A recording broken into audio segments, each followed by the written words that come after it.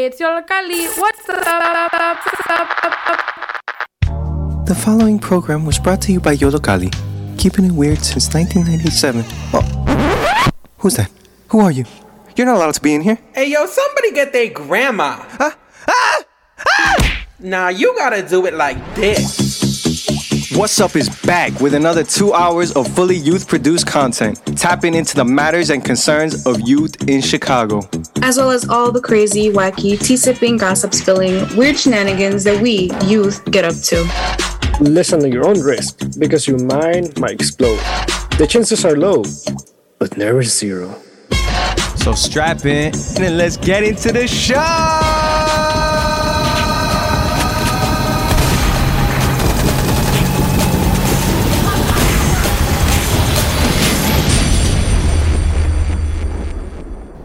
Hello everyone, welcome to Wattz Up on WLPN LP Lumpen Radio 105.5 FM Chicago, live from Studio A. I am Eileen and I am here with Sam, E, Araceli, Maru, Ariandi. Welcome to this episode, Humanz in the Chicago art scene, where we talk all about what goes on in the background of the art you see everywhere. We'll be covering topics such as art hierarchies, the history of Chicago art, what it's like to pursue your passions and make a living off your art, and being self-taught versus schooled. We talked to a couple Chicago artists like Zena Lopez and Gabby. We even got to talk to Baby Brown Art and vendors at Get Flea, and got some opinions on art from people at the Art Institute.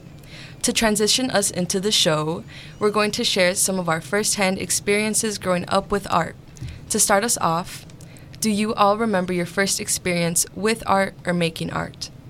I'm going to start off and just say my first experience with art was just watching my sister do it, because she was an artist herself.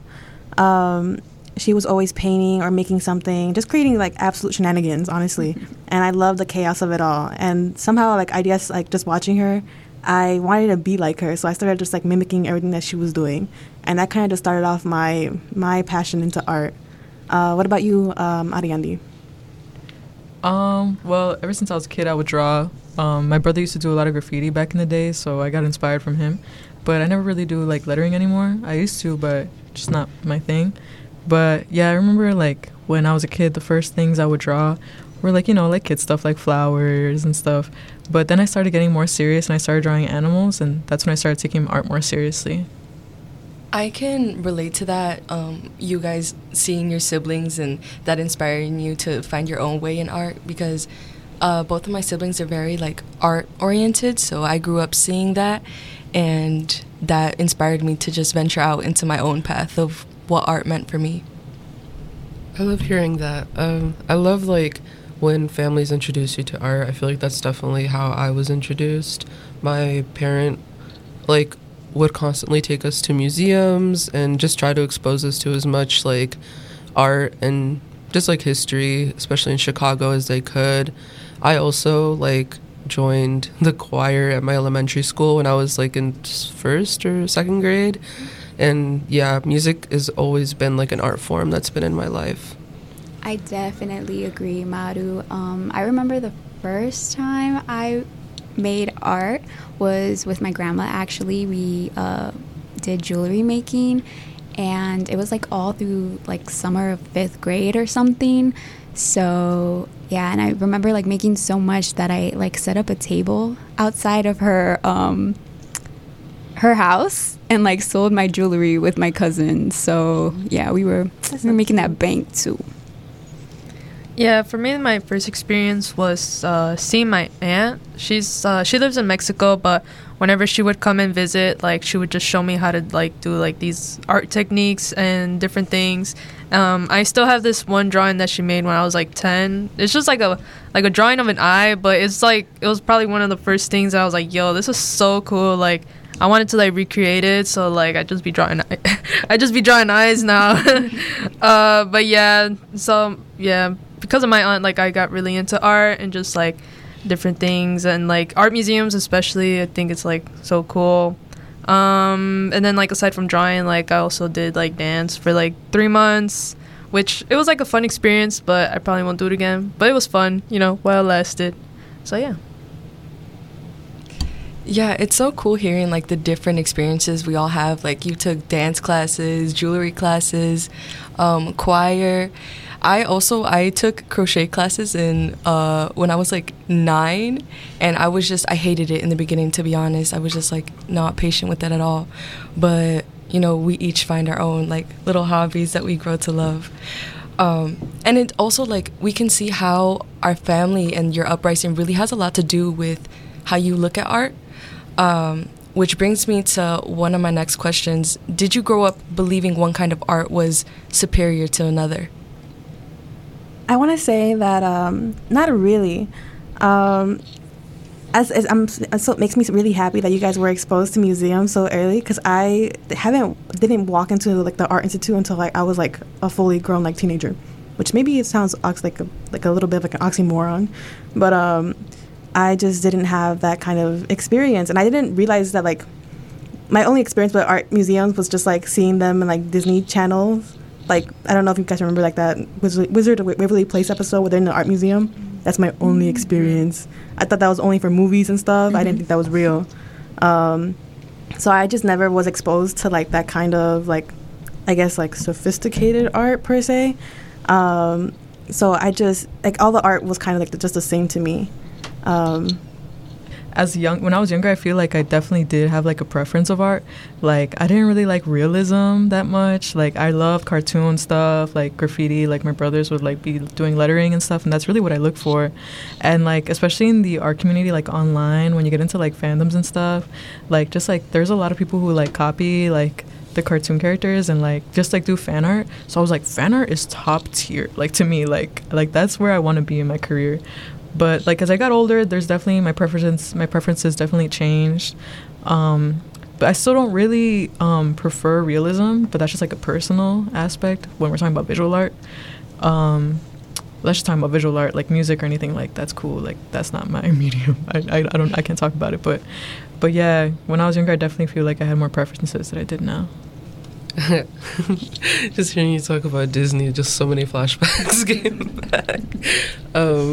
But yeah, I think the fact that I was exposed to so many just like kinds of art early on made me appreciate everything equally, especially growing up in Pilsen. Like I saw art every single day, and personally I count, the graffiti in the alley as art. And I had a lot of people try to put those opinions on me, like, oh, it's basura, or just like really being negative about, graffiti or just like street art. But I never really believed that as well.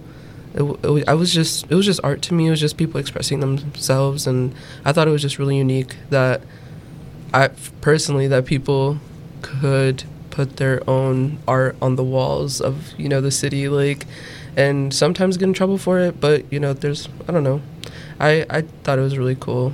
But yeah, I think all art is awesome at all different mediums and forms. On the topic of street art, I love it, honestly. I think it's like a little surprise kind of, like, or gift. You like walk around and, you turn the corner of a building, or, you're driving in a car and, like the highway is so gray and bleak, and like there it is, like a pop of color that you didn't expect. So I really love that. And I feel like maybe for me, or I don't know if y'all can relate, but like it's like it's nice, and it like brightens up your day, to see that color and kind of see something unexpected and kind of like share that moment with like the artist and like the city you're in or the place you're in. Yeah, I also think with street art, it's very important because whenever I think of street art, I think of the murals in Little Village or in Pilsen, and it just reminds me of the representation and the heavy culture that lives there. But with that, you all have heard some of our own experiences being consumers and creators of art in Chicago. Now let's hear more about the different art scenes, starting with the history of Chicago street art from Ariandi.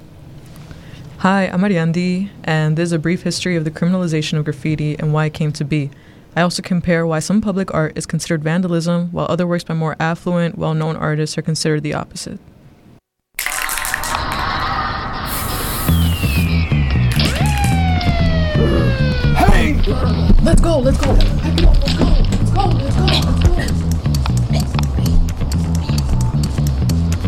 There is no more incredible man on this earth.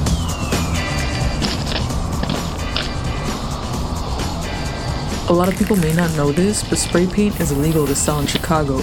Outlawed in 1992, spray paint became illegal to sell because of the massive amounts of graffiti bombing present at the time. In the official ruling of National Paint and Coatings Association versus City of Chicago 835 Federal Supplement 421, the findings of fact, Part B found, the costs associated with graffiti vandalism are substantial to both public and private sectors. The city, along with various public agencies including the Chicago Transit Authority, the Chicago Board of Education, the Chicago Park District, and the Chicago Housing Authority, has been forced to allocate scarce resources to the tune of millions of dollars in order to effect graffiti removal. That same ruling defines graffiti as vandalism and as marks placed on the property without the owner's consent. Before we get into the differences between forms of public art, let's talk about where a lot of these graffiti crews originated from and why they came to be in the first place. For this segment, I'll define graffiti as the act of writing, drawing, painting on a surface, usually a public space, to spread a message, agenda, name, etc. If you think about it, graffiti has been around since the first caveman decided to draw on those walls in France years ago.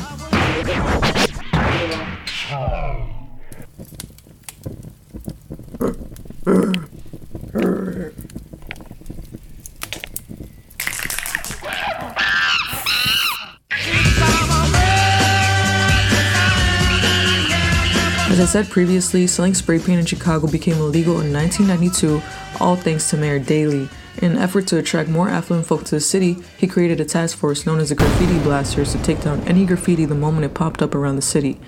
And sadly, it worked. And I'm a reporter filling in for Alan Krzyzewski. Well, more than a dozen people were arrested in the Chicago police sting. The use of cameras is the latest development in the fight against graffiti that plagues many Chicago neighborhoods. Channel 7's Charles Thomas is in the newsroom with details. Charles? Well, Harry, count this as another salvo in the city's never-ending war against graffiti. Officials have unveiled the video camera, their new weapon in the fight against taggers. The mayor's graffiti busters were out this afternoon cleaning up the battlefield in the 2900 block of West Medill. Earlier this month, the city painted the outside of this factory eggshell white, and stationed police officers armed with a video camera nearby. Artists were prosecuted with fines reaching up to $2,500, yet taggers still persevered. When an artist decides they want to become a tagger, they usually decide on a name tag. Crews come later. From all the interviews I've seen, a lot of artists start doing graffiti for different kinds of reasons, but a lot of them usually come from Chicago's ethnic neighborhoods. An article from I Paint My Mind quotes, "The social and cultural arc of street art in America is tied very closely to the history of disinvestment, segregation, and under-resourcing of urban communities of color, and the criminalization of graffiti runs parallel to the criminalization of poverty and the rise of mass incarceration. Disinvestment in these neighborhoods leads to little to no funding for art programs, and in order to gain recognition, a lot of young artists go to the streets to start doing graffiti. After a while, young graffiti artists start to gain a rep and are reached out from crews across the city to recruit them for larger bombings. Some notable graffiti crews in Chicago are CMK, ABC, KMD, Aerosol Crew, and more. Through these crews, artists learn new techniques and gain experience on how to improve their skills. But since the criminalization of graffiti in Chicago, the question still stands: what is considered street art and what is considered vandalism? An example I have of this is Chicago's Pilsen neighborhood. I grew up in Pilsen, and back in the day the neighborhood had little to no government backing. Pilsen has always had a deep history with graffiti, and a lot of these artists come from gang-related backgrounds. Back in the day, graffiti was graffiti, and as the neighborhood started to get more and more gentrified, a lot of these artists started moving out. Suddenly, the word graffiti was changed to murals, and that made investors less scared of the neighborhood. It's interesting to note that a lot of this public art is considered vandalism until placed in an area with affluent residents. If it makes the people with money happy, then it makes the government happy. So all of this being said, what is left to do about neighborhoods with emerging graffiti artists? Funding their schools, art programming is one of the first steps, but the real change starts with all of us. There has always been a stigma against public art due to its association with gangs and its criminalization. If you see an artist tagging their name in your neighborhood, search them up on social media and start giving them the recognition they deserve. Just because their art may not be in a museum or gallery doesn't make it any less impactful. Hope you guys enjoyed that segment. To extend the conversation, I'd like to ask you guys a question. Like what I asked the audience in my audio piece, how do you differentiate street art from vandalism? I feel like it's so hard to answer that just because art overall has been put into like a good or bad category, and I feel like just that happening overall is like not the best because I don't know, it's like street art is self-expression, graffiti is self-expression, even if it's like something like that's like not, it's literally just like a tag or just like somebody's like saying random words. I feel like it's just still art, and I think like that can be heavy to a lot of people because they're like, no, like they have like this idea of what art is already, but literally the definition of art is just human self-expression. So even if it isn't like a Van Gogh or a Basquiat, like it's still, they're still saying something, they're still expressing themselves. So I don't know, like I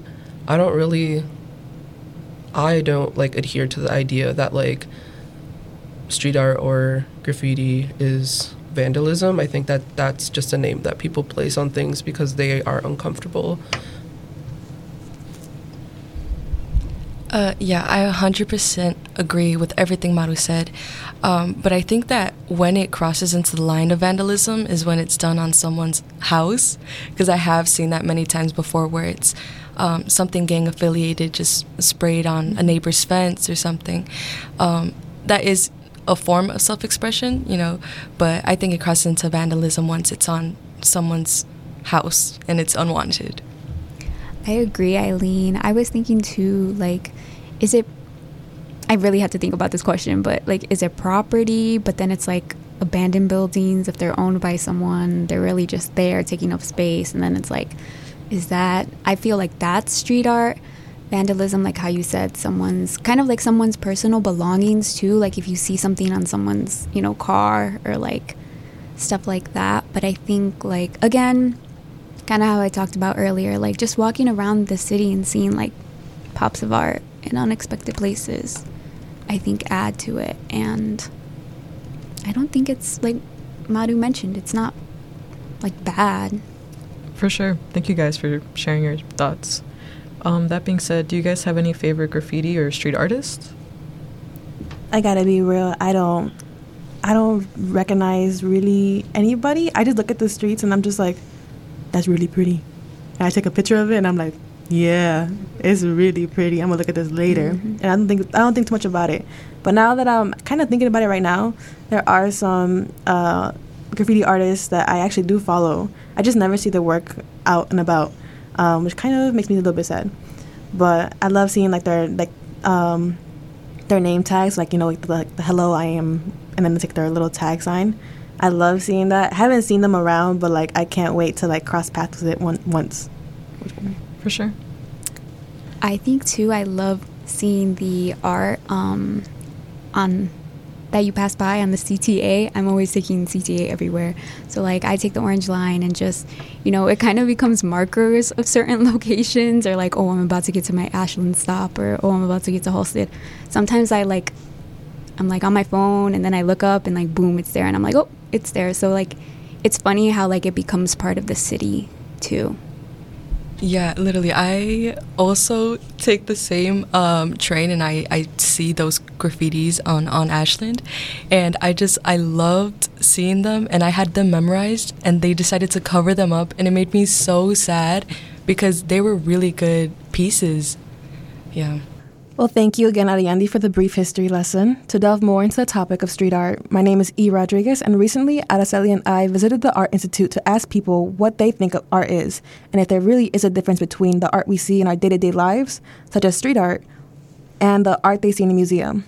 Let's tune in. Hi, hello, hey. Did you miss me? In case you forgot, my name's E. Rodriguez, and I go by they, them pronouns. As you may have heard, me and Araceli recently infiltrated the Art Institute of Chicago. Yeah, 2 tickets, please. And together, we got to the bottom of what makes art art. What is the difference between museum art and the art you see outside? We carefully surveyed the area and asked the people what they had to say. Hello, can I get your name and your age, please? My name's Maria, and I'm 20. My name is Aranza Jimena Rodriguez. My name is Tania Trejo Mendez. I'm 24 years old. I'm Joaquin Perez, 25. My name is Alexander Cabano. I'm 61.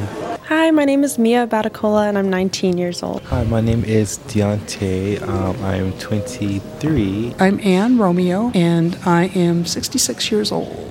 My name is Malachi Elijah. I'm 27, and I'm from Brooklyn, New York. Surprisingly, most of the people we interviewed were actually visiting from out of state. I'm from North Carolina. I am from Mexico City, but I live in New York City, in East Williamsburg.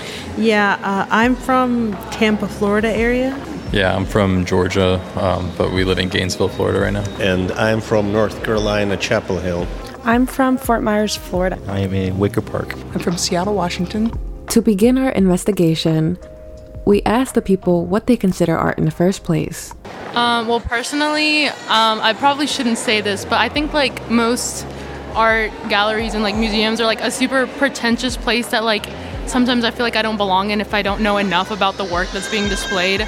But personally, I think anything that like shows like an expression of like yourself or like the time that you're living in, I think even just like silly little doodles are art. I think it's art. Art is something that it sparks emotions from deep down inside of us and moves us. I think art doesn't have to do anything whether we like it or we don't like it.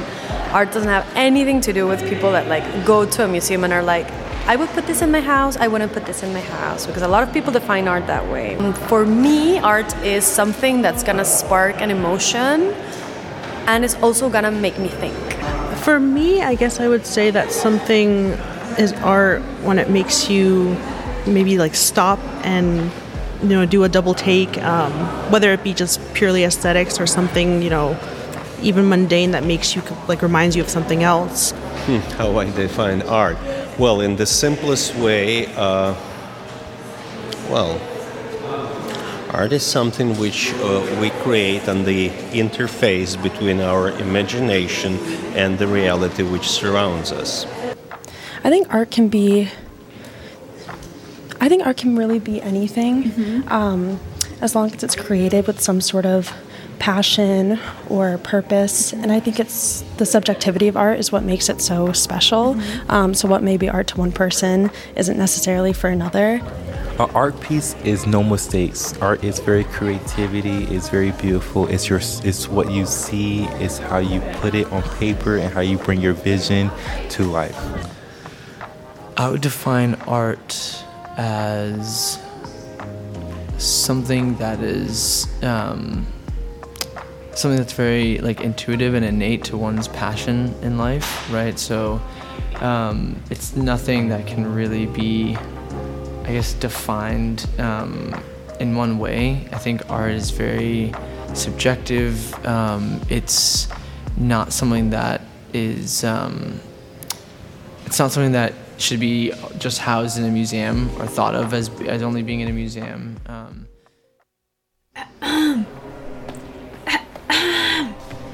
Psst, hey, pass me the mic. Psst, hey, pass me the mic. I don't know, just toss it or something. I swear I'll catch it. I am a pretty good catcher. I got it. Wait, no. I got it. Wait, no. I got it. I never said I was a great catcher, though. We will return to your scheduled programming shortly, or we are currently experiencing technical difficulties.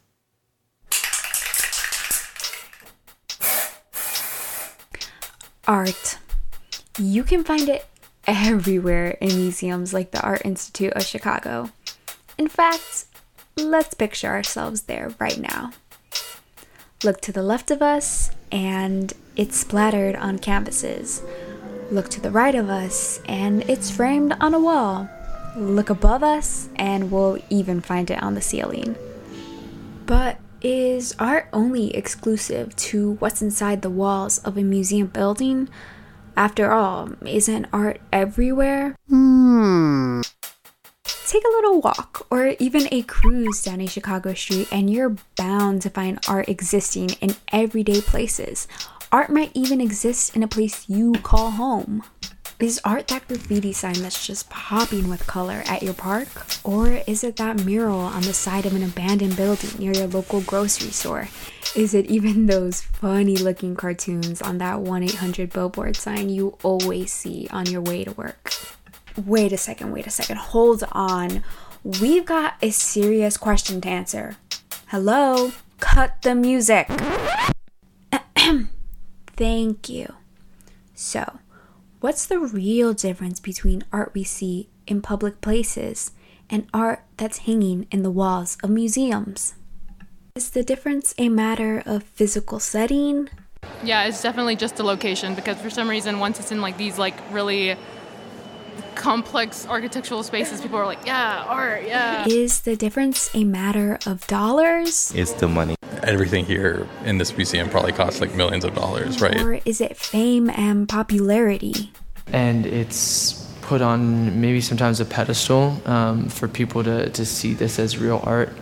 Unfortunately, the truth is probably anything that's gained enough popularity to be considered like valued by society. Is the difference only as temporary as we are? But at the same time, things which we don't consider art at this given moment may very well be.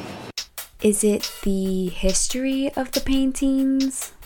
A museum kind of puts it in perspectives and shows you the timelines of art. The difference made of many reasons that lie way deeper than the canvas itself. The art that's put in museums is given some level of importance that something on the street isn't for some reason. That could be anything like money, connections of the artist, things like race or ethnicity. Taking the mic back real quick, we'll be back after some short messages. Hello y hola, you're back with the Wattz Up crew, and I'm Araceli. Without further ado, let's get back to the art segment with E&I. It's given some level of importance that something on the street isn't for some reason. That could be anything like money, connections of the artist, things like race or ethnicity I think are also big. Does the difference actually even exist? Is the difference in the room with us right now? Based on the answers we received, there are plenty of differences, but none seem to lie in the actual quality of the art itself, but rather how we as a society perceive and judge its value.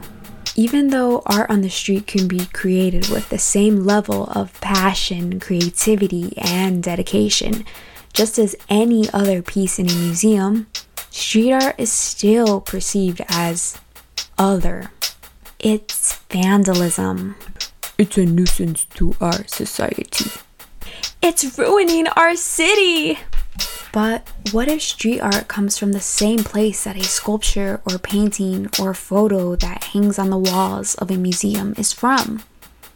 Although the means and location, price, and popularity may be different, doesn't all art come from an artist's heart, mind, and imagination? Part of the reason I think art is so special is because street art is on the street versus what you find in a museum. What if the painting on the outside wall, free for the public to see, actually meant more than a painting kept away, separated from us? Graffiti art is born out of an urban culture, right? And it's born out of the need to display one's art and one's passion because it's not accepted in a museum. Street art sends a message through color, line, style, and shape. It's free, it's public, and it shares the creative voice of a community. And those that we interviewed saw and understood the value street art holds. I think graffiti art is museum worthy. Street art is art. The street art you pass by every day reflects the community surrounding it. There is history and love and life in that art. And despite all that, the standards are skewed, but not in street art's favor. I think I see a lot of things, like street art and that kind of things that aren't as valued in society, like you wouldn't typically see in a museum, but have every right to be there. Versus when you're walking around a museum, you might see something and wonder why that was valued so highly compared to something else. And honestly, I wish I could say that it depends on the grandiosity and the depth of an artwork. I mean, it should be that way, but there's many things out there that do not belong in collections. The art that's in a museum, most of the time was brought in by people, like by white people, or not necessarily by people of color.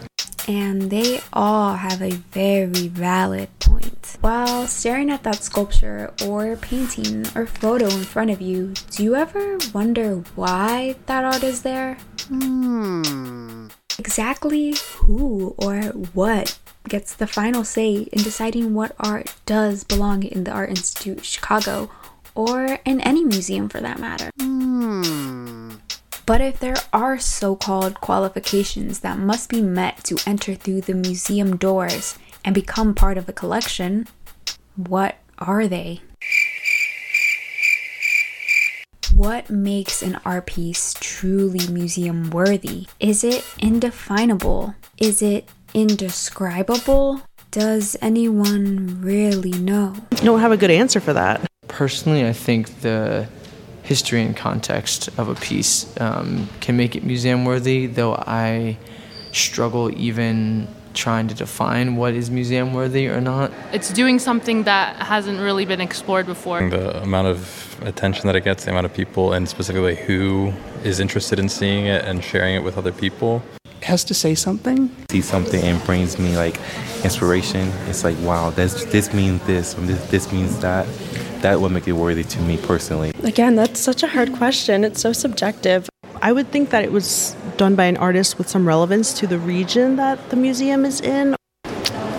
Personally, I think that art is museum worthy once it causes social change. Art's the patrons that buy it and donate it. In the museums, we put things which we already kind of there is a agree upon as a civilization or whoever or society that these pieces of art are art and deserve to be in the museum. But really, I think anything could be part of a museum. But if it makes you think and it reflects the time, then it belongs here. So, what makes art museum worthy? The answers, to say the least, varied. Oh, art.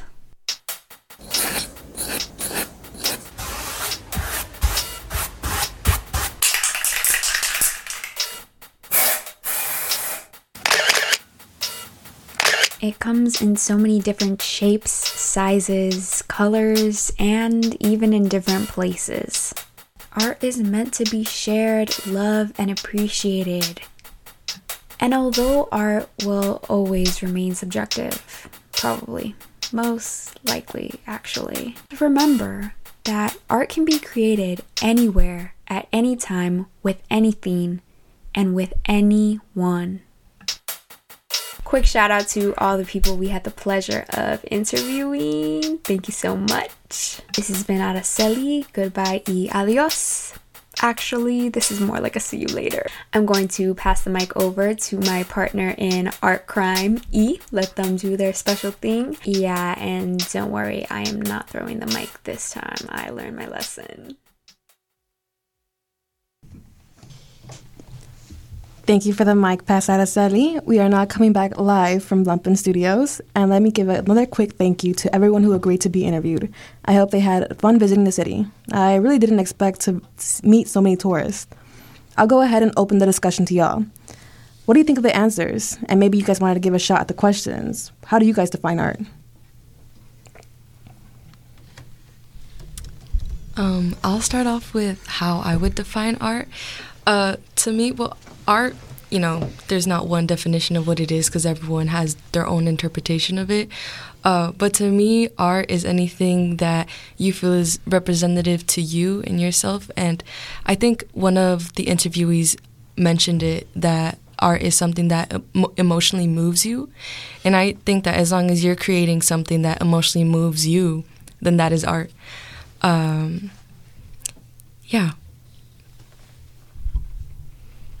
I also wanted to say, similar to Eileen, if something's really personal to you, I do consider it art. Like, even though somebody may not like it, it doesn't really matter at the end of the day. Like, as long as you felt like very involved in it, you felt very emotional about it, like, then that's art. That's like something you create. It could be photography, it could be anything, you know, like visual, like dance, food, like that is what art is at its core. It's like deeply personal and makes you feel a certain way. I think after interviewing so many different people and getting so many different answers, it's still, the definition is still the same for me. Art is anything that's created with a passion. That's so real. Honestly, after talking to so many people too, like it was kind of weird, like having everyone's answers be like kind of the same, but also different in certain ways.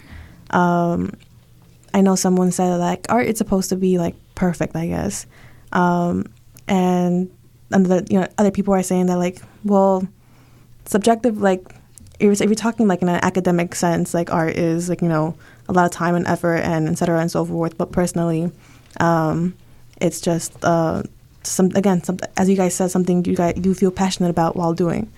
And I have to ask you guys the same question again. What makes art museum worthy?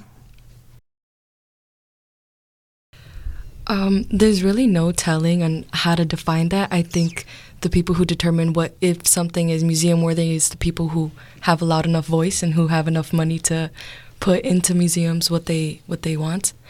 But to me, something that's museum worthy is definitely something that needs to be highlighted and shared with the people. Whatever, who determines that, I don't know. That's the thing about it. But yeah, anything that just needs to be preserved, I think.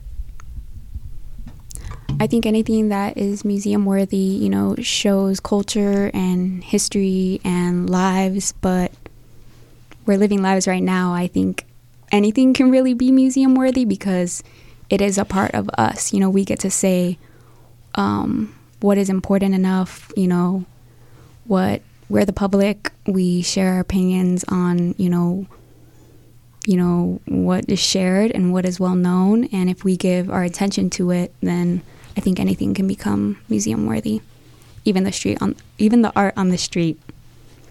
I guess to kind of counter everyone, what don't y'all consider art? I want y'all to really think about this. Fan art, Sonic OCs, everything. Everything's on the table.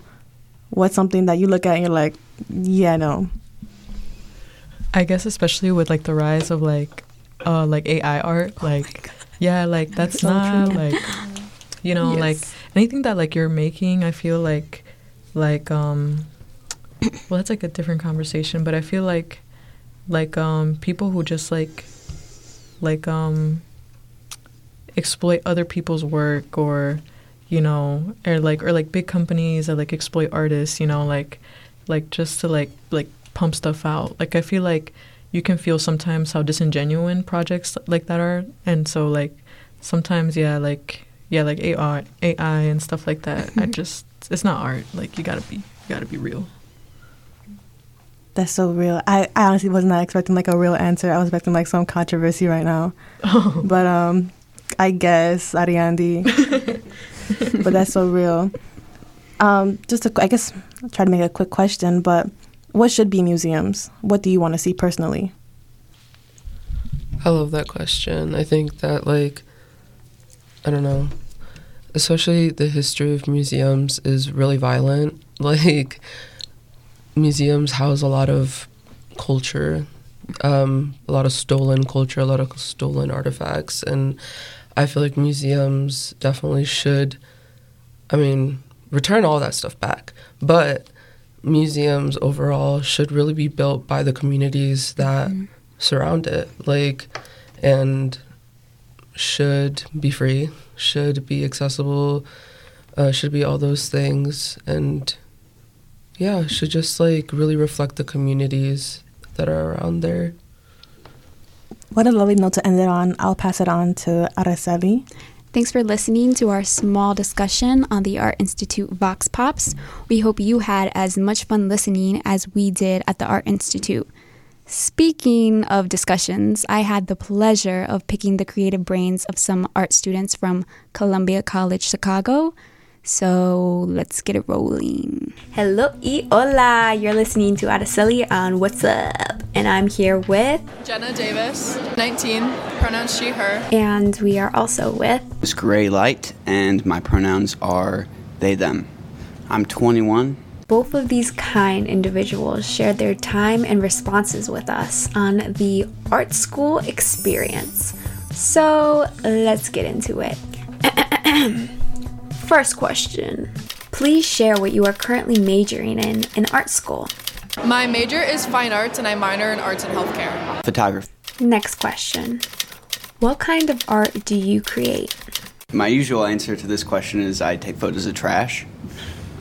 Just a lot of street photography, a lot of urban decay. Typically, I create oil paintings. That's like my specialty. I love doing realism oil painting, but I also dabble in pencil drawings of realism. I like creating like physical things, so I want to experiment more with like ceramics, like the necklace I made, this clock necklace, things like that I want to start experimenting with. So I've got to ask, there's often this floating perception or kind of a cliche now that art students are often discouraged from pursuing art in college. So in your experience, have you ever received any pushback? My family has been really supportive, which is something I'm so incredibly grateful for. I definitely have moments where I'm hard on myself and I'm like, maybe I shouldn't be doing this, how is this going to work out, how am I going to afford things, but at the end of the day, I know that I'm going to be okay because it's something that I love doing. Always. Some of it's created internally and other it's external. So why art school? What does art school offer that is appealing to you? I really came to the school to learn some portraiture. I did art school because I can't imagine anything else. Creating is what I was born to do. That sounds so cheesy, but it's truly like I wake up, I think about it, I go to bed, I think about it, and growing up, art was like the only class I was good at, and the only thing I really enjoyed, and it's also like an escape. I went to a Catholic school, I went to a public high school, and like people are always there for football or sports, and the art community was really, really small, so having an opportunity to be constantly surrounded by creatives that they all get what it means to be a creative. So we're on number 5. Does art school help to encourage your freedom of creative expression, or does art school actually limit it? It just felt really empowering. For me personally, I have always had the opportunity to go in my own direction. We'll be given a prompt of we need 8 to 10 pencil drawings, but it can be about whatever we want. My first semester here, I took a drawing class and I created a collection that I've been wanting to create forever, but I didn't know how to tell it, and this semester I just had the opportunity to, and I finally was like, I need to sit down and think and create this collection, which I ended up doing. And that's what I really like about art school, is that it's not like you need to write a paper about X, Y, and Z. It's like, you need to create this, go for it, which I really enjoy. This is something I ask myself every day. I've definitely noticed in the year that I've been at Columbia, my compositions and my ability to edit with different styles has definitely improved, and I've just learned so much. Thank you so much for sharing, and a special thank you to you if you are currently listening. Now, next question. How do you balance your creative individuality and meeting the criteria of art school? It definitely has an effect on it. You've got to be able to decide for yourself what influences you want to accept and what influences you don't value. I feel like they go hand in hand. A lot of, at least for Columbia itself, the professors want you to create towards your style and express who you are. There's no limitations. The professors aren't expecting me to know who I am right now as an artist. Instead, they are here to guide us on how we can discover ourselves. Number 7. I've been told that's a lucky number, actually. Can you share a little bit about a fun project you have worked on? Obviously, my first semester drawing collection I really enjoyed because that was a very emotional one. But something that was just fun to do, I took a 3D printing class and we had to create a headpiece. And 3D printing, I had no idea how to do that at all. A project I made, it was a book It's called, I wish I should have brought it. That would have been fun. Trash sandwich. It is exactly what it sounds like. So I took some sponges and then cut them up and taped them together to look like pieces of bread. And then I painted them and taped them. And it's a really shoddy design. It was just a prototype, but all the pages were just interesting trash I found. Just trying to like show people who don't get outside much what's like actually on the ground and why we need to like clean it up. Last question. Is there a piece of advice you'd like to share with those who are thinking about pursuing an art field in art school? Personally, I like overextended myself my first semester and just with extracurriculars and really just, you know, like get the degree, you know, that's what you're here for. You know, that's the main focus, and we're growing right now. We don't need to be perfect in this moment, and we can't be. So just don't have too highs and too lows. You know, don't get too high and too low. Enjoy the ride. I say do it, even if parents aren't supportive. It's gonna be so much fun, and you're gonna enjoy it so much. And it is, quote unquote, a leap of faith, but also the opportunities that you're given, it's definitely worth it to take that leap of faith. I am Araceli, and you're listening to Wattz Up Radio. Gotta give a special thank you to Jenna Davis and Gray Light for being a part of this. They were an absolute pleasure to talk to, so shout out to y'all. Hey everyone, I'm Maru, they, them, and this is Wattz Up on WLPN LP Lumpen Radio 105.5 FM Chicago. Up next, we have an interview with Gabby, pronouns they, them. Gabby is a 23-year-old multidisciplinary artist from Chicago. I was so excited to ask them about their insight on learning various forms of art and their thoughts on the art world like overall. Take a listen and make sure to check out their artwork on their Instagram at Gabicioso, spelled Gabicioso.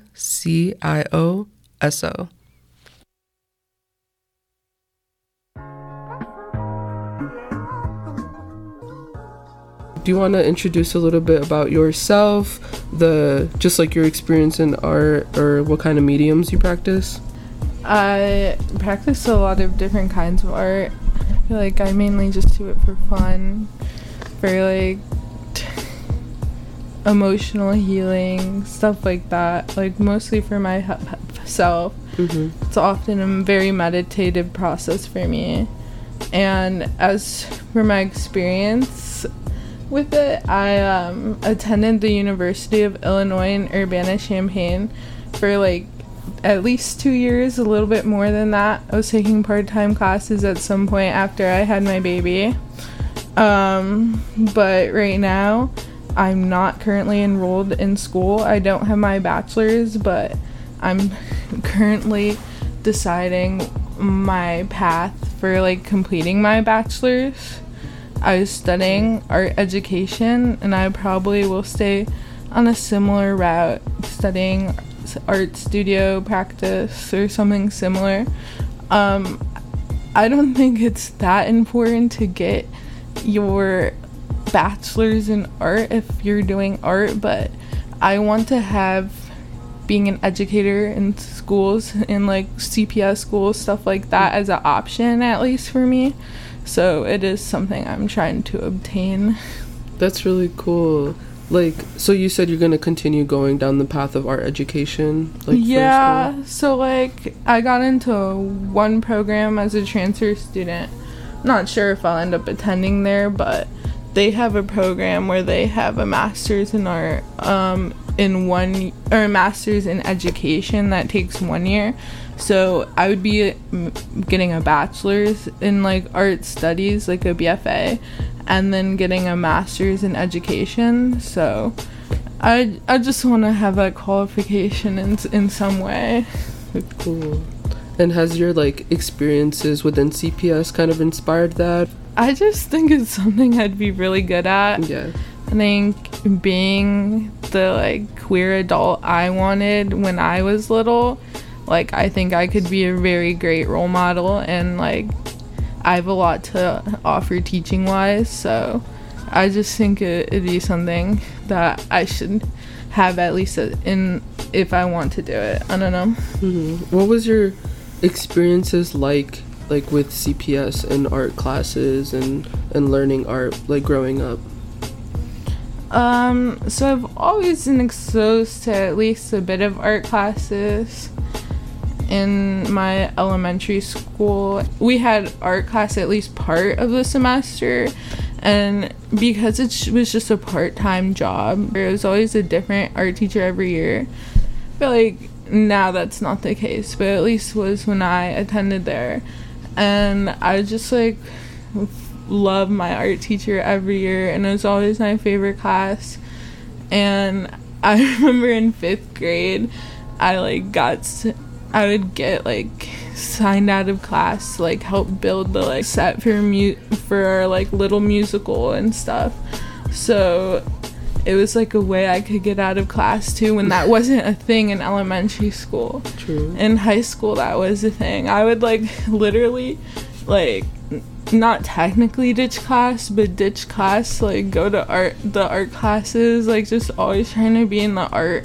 For high school, I went to Whitney Young, and there's definitely a lot of access to different kinds of art supplies. Like they have a whole Mac lab where I took a graphic design class. Definitely learned so much there. And even though I didn't take that many art classes, I would literally like just like crash the other AP art classes, even though I never took an AP art class, and just like make stuff. True. I always love making stuff out of clay the most. At Whitney Young, they have kind of a decent ceramic like access to equipment, like kilns. They have at least 2 wheels, so I was never exposed to wheel throwing when I attended there, but I like loved hand building and ceramics, and I would like spend my lunch sometimes, like I would just always try to like be in there helping. But my art teacher had been putting in all the hours where I would just sneak into her classroom and like glaze stuff. Like I would like do little test tiles for her. I would clean a lot of tubes out for her, and she like put those service hours for me in. That's cool. So I didn't even know I had service hours, but I was like set. At like 110 or something. Wow. That's so cool. We're like teachers, they were welcoming, like even if you weren't in their class, like could you go and just like use the materials and stuff like that? At least for me. Yeah. But they're very friendly, but they also like don't let you take advantage of that either. Like they can recognize when people are just trying to slack off. But I think I don't know, I never abused their like kindness or anything. When you were in college or like at Urbana, is that kind of similar to how teachers were? Like was it open, like you could use the studios even if you weren't taking that class? Yeah, so the art classes or for the studio art classes, you pay a $90 fee for like if you're taking at least just one fee if you're taking multiple classes. And with that, you get access to their resources like 24 hours. You just use your ID to swipe in. So that is definitely like the biggest plus size to me for going to college. Like the biggest plus is that you can have access to all the resources that your college has to offer. If you're in school or if you're going to school, make sure to use everything that you can out. Yeah, I think I was a little too shy and I wouldn't use the resources enough. Like I would use anything I could use on my own, but I wouldn't go out of my way to learn how to use the vinyl cutter or anything like that. But definitely college is a place where you need to take advantage of the resources and learn as much as you can. So like we're talking about just your experiences like going to school, learning some forms of art like in classes, but also just like other kinds of art that you like taught yourself. Can you talk a bit more about maybe like what classes you did formally go to and like learn like different mediums in, and then like we can get into like what maybe you've started learning yourself?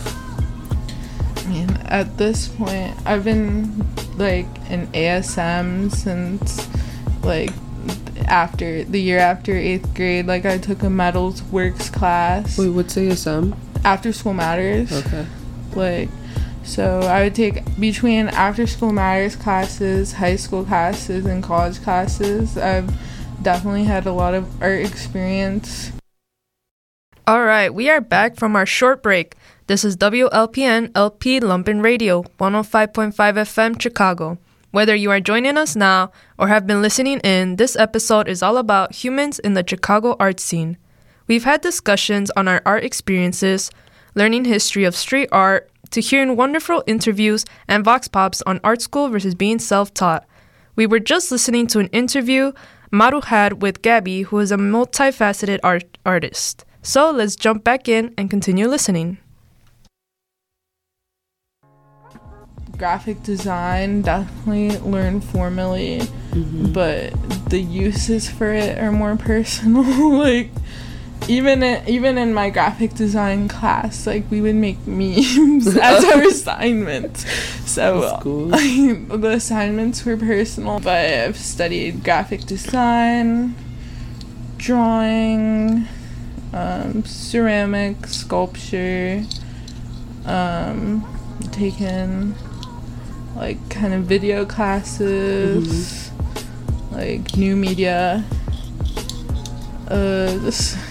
just a plethora of stuff. But I will say, like, for painting, like, I took at least one painting class, but it was after the pandemic hit, so it was over Zoom. So I feel like you lose a bit when it's over Zoom. And that was my first time taking a formal painting class, but I've been painting way before that. Like, I don't think I really learned that much in it. Like, out of all the classes, it's the class I learned the least in. I think it was mostly because it was in Zoom. Like, sketching is, like, drawing in general is something that, like, I've always done with or without like the training for it. And I took a class my freshman year of college called visualization drawing.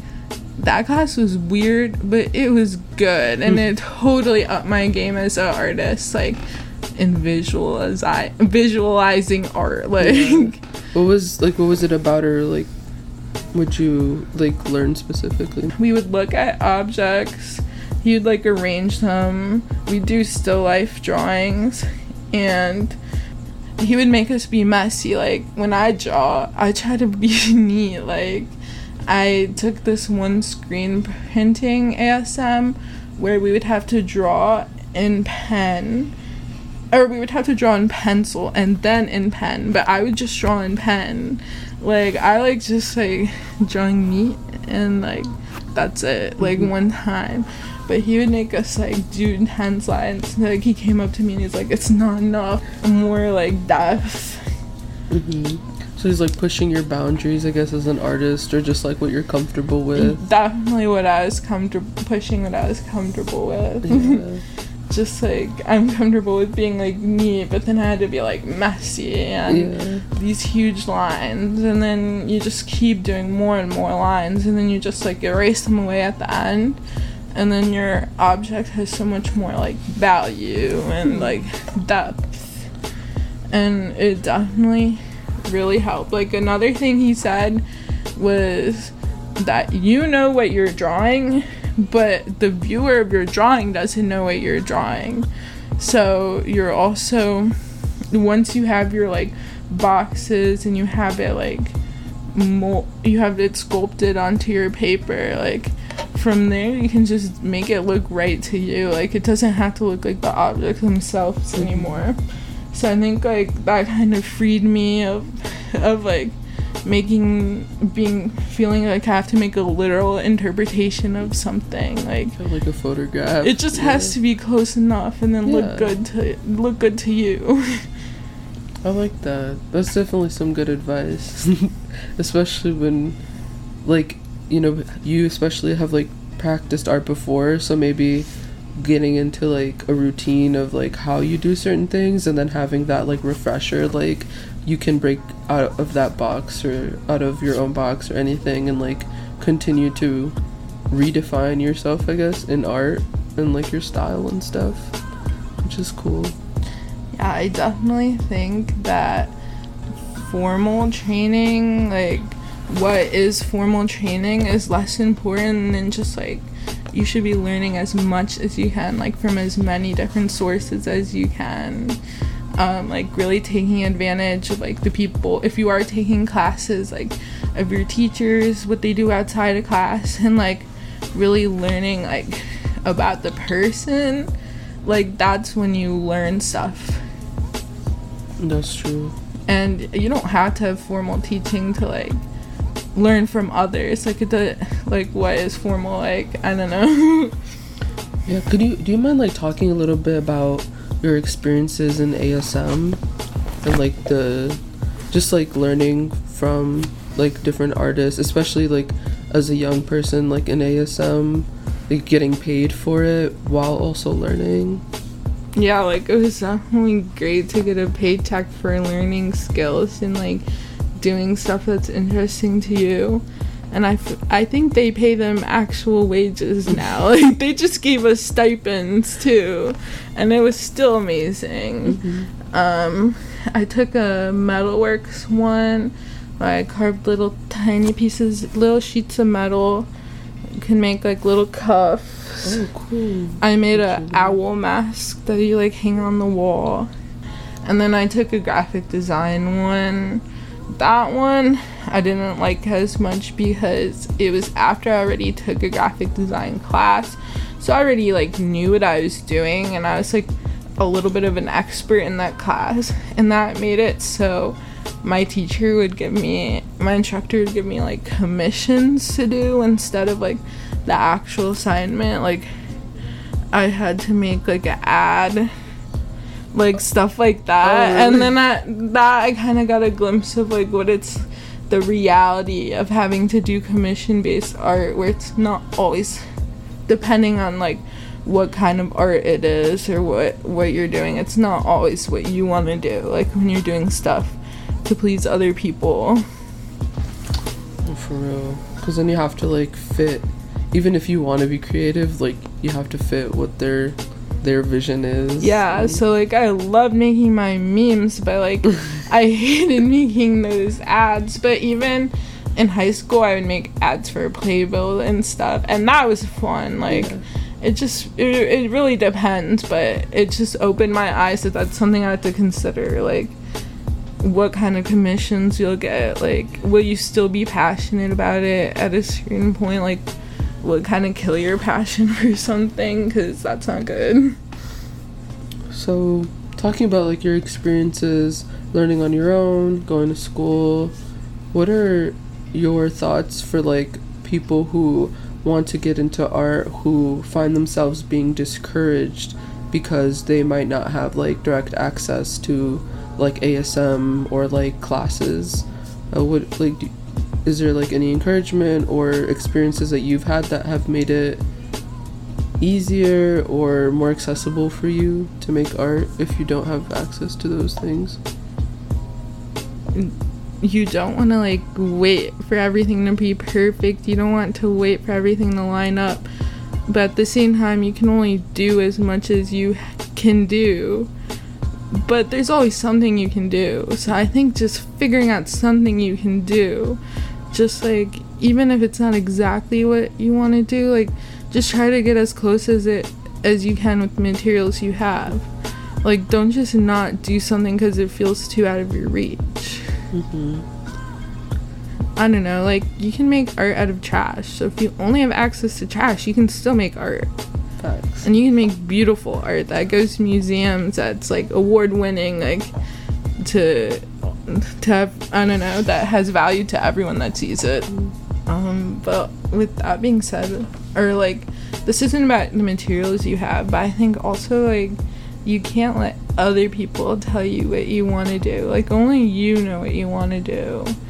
I think when I wanted to go to art school, like my parents tried to discourage me from it heavily, like, and I listened. I didn't go to an art school, and now I'm like looking to transfer, like looking to start over. But if I listened to myself in the beginning, like, I wouldn't have, like, be in this situation. But at the same time, like, it's never too late to start listening to yourself. Like, you shouldn't feel like it's too late to do what you want to do. That's really good advice. Okay, cool. So, thinking about, like, resources, community, growing up in Chicago, are there ways that, like, your community, like your family, your friends, or just, like, you know, your neighborhood, are there ways that your community, your experiences impact, like, the messages you want to share through your art? It's definitely been a way to help me feel connected to my culture, like, through art. And seeing my child Lázaro growing up in Pilsen too is beautiful. Like, they love music, they love to dance, like, being on the streets, like, going on our daily walk, and there's, like, another festival at the museum. Lázaro gets to listen to live music and dance. Yeah, it's very culturally rich. There's one drawing I made where I just started drawing stars, and Lázaro, like, just snatches my pen away, so I just got a different color. So all the stars are kind of multicolored from them, like, snatching my pen away and making me switch.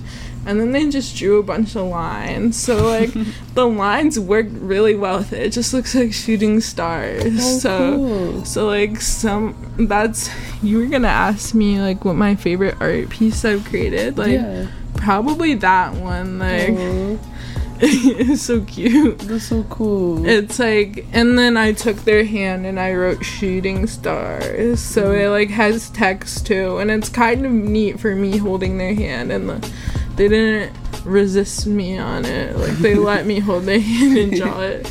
It's one thing about Lázaro is that they only do what they want to do. So just, like, doing art them only when they want to do it.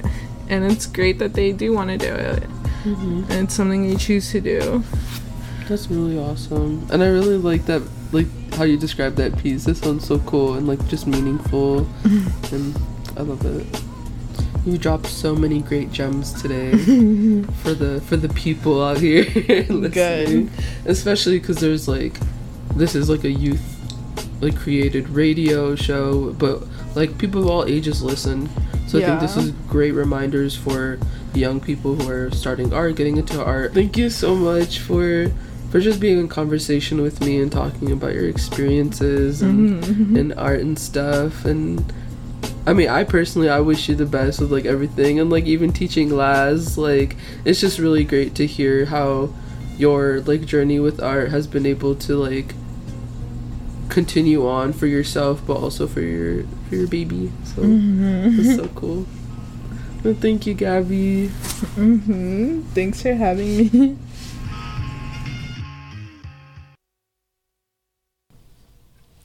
Now, it's time to listen to an interview I had with Chicago artist Zena Lopez, where I got to hear her talk about her art education and vending experiences, along with advice for recognizing your potential.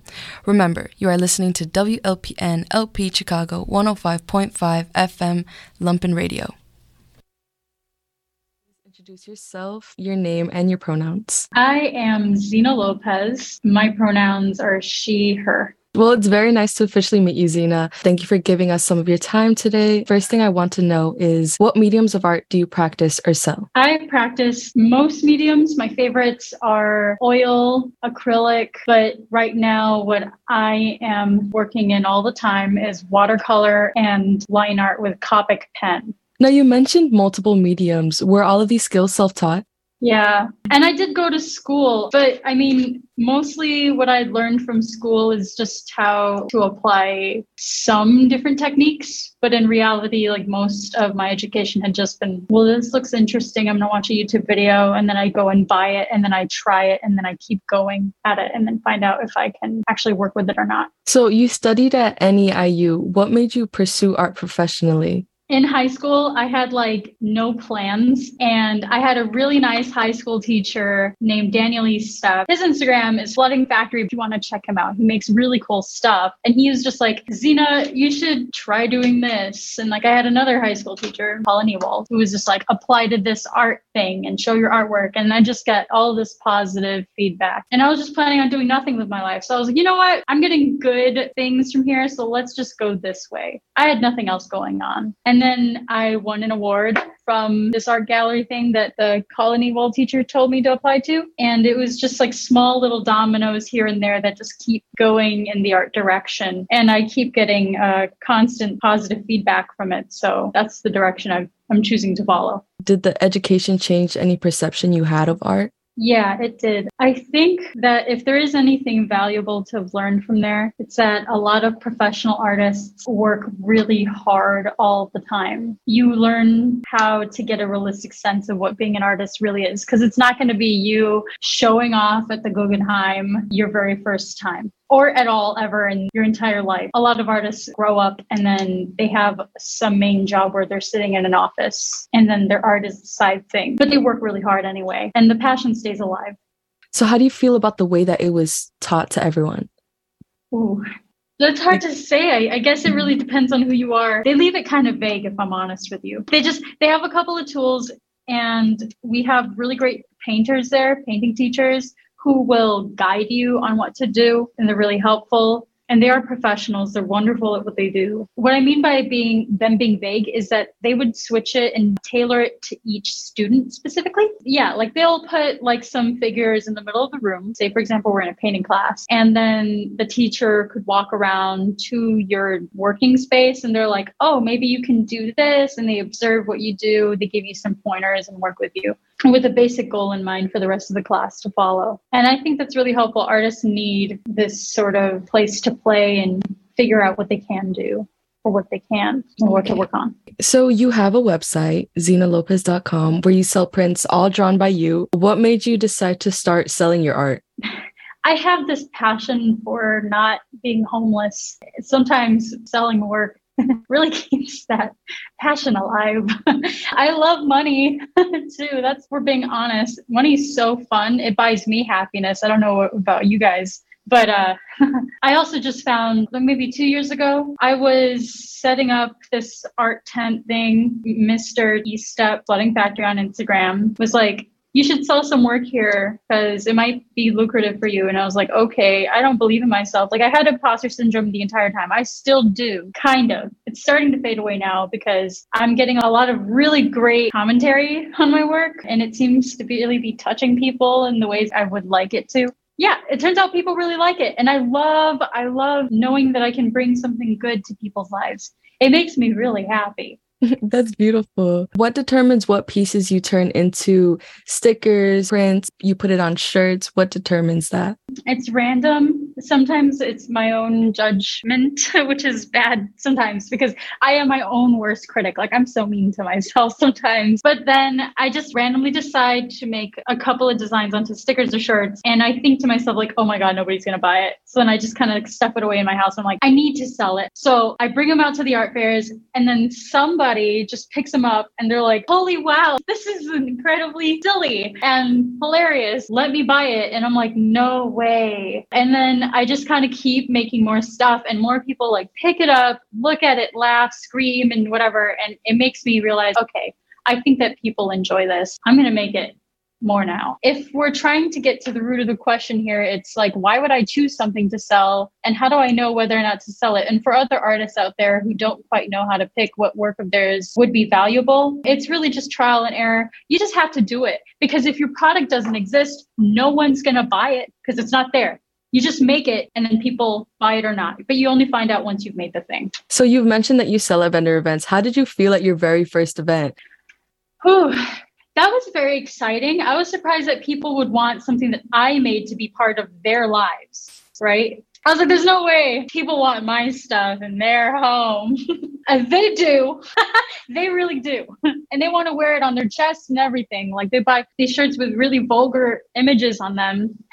sometimes, but they're funny and they're worth it. And I guess that just kind of shows that maybe people have the same humor that I have, a certain lightheartedness, and that is really wholesome to me. It has really upped how I feel about how I trust people, I guess, because it's like, how can I enjoy interactions with other people when I don't think that I'm accepted by them? But if they enjoy what I like and what I make, maybe there's some connection and relationship here that I have, and I'm not so alien, I'm not so strange. People are kind of like me.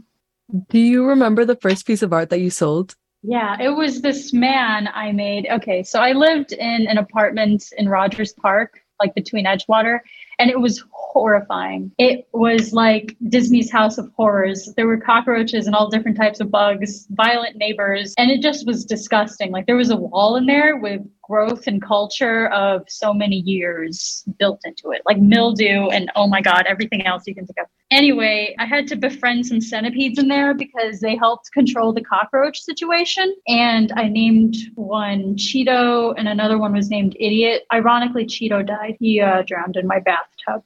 But the painting features a man sitting alone in a chair in a corner of a room, and there are centipedes writhing in his mouth, and there's like some liquid coming out. And it's just a total lonely, discomforting experience. And the centipedes are just like, this is exactly what I'm dealing with right now, because I got to. And that's it. What do you have next? Next would be the overall experience about selling your art. What moments do you live for? The moments that I live for in selling artwork is like every single person who passes by, 9 out of 10, maybe a solid 8 out of 10. They come up to my tent and they're just immediately laughing upon seeing my work. And they're like, oh my God, look at this.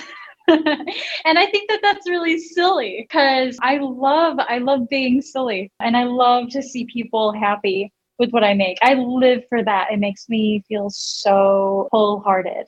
Where do you draw inspiration from the things that you make? Is it just an exaggeration of experiences you lived through? You definitely got it. It's basically an exaggeration of every single thing in my life.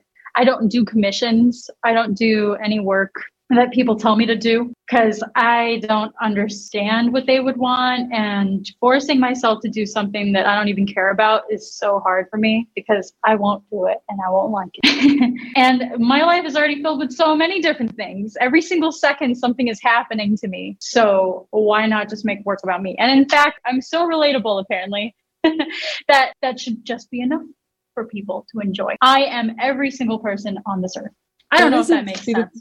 That makes perfect sense. I also vend my art and I did not do commissions because it's just not something that I want to make. So that makes complete sense that you want to stay true to who you are. Yeah. Like I don't know. I guess one of the things that's a little bit annoying to me is that people see my work and they're like, oh my God, you would totally be good at doing this super, I don't know. I got really raunchy stuff up in my tent. So people will say like the most basic thing. And I'm like, who hasn't already thought of that before, if I'm honest? And thank God I'm not mentioning anything so no one will know who I'm talking about. But yes, in vain, it's you, buddy. Do never tell me what to make. No, I'm kidding. Not you. I'm talking to every other person. But anyway, it's just annoying. I want to make my own stuff. So with that, you've never felt any disconnect from your art after selling it? Oh, I never sell originals. The piece that I mentioned before with the centipedes, that was an original that I sold because I also hated myself and I hated the piece, right? And that only sold for like $20. In this day, I have made probably over thousands of dollars off of prints made from this original. I mean, and I heard from the person because I wanted to contact them, see if I can make a better high quality scan of it. They said that they put it and donated it to a thrift store. So the original is out there somewhere worth a lot of money.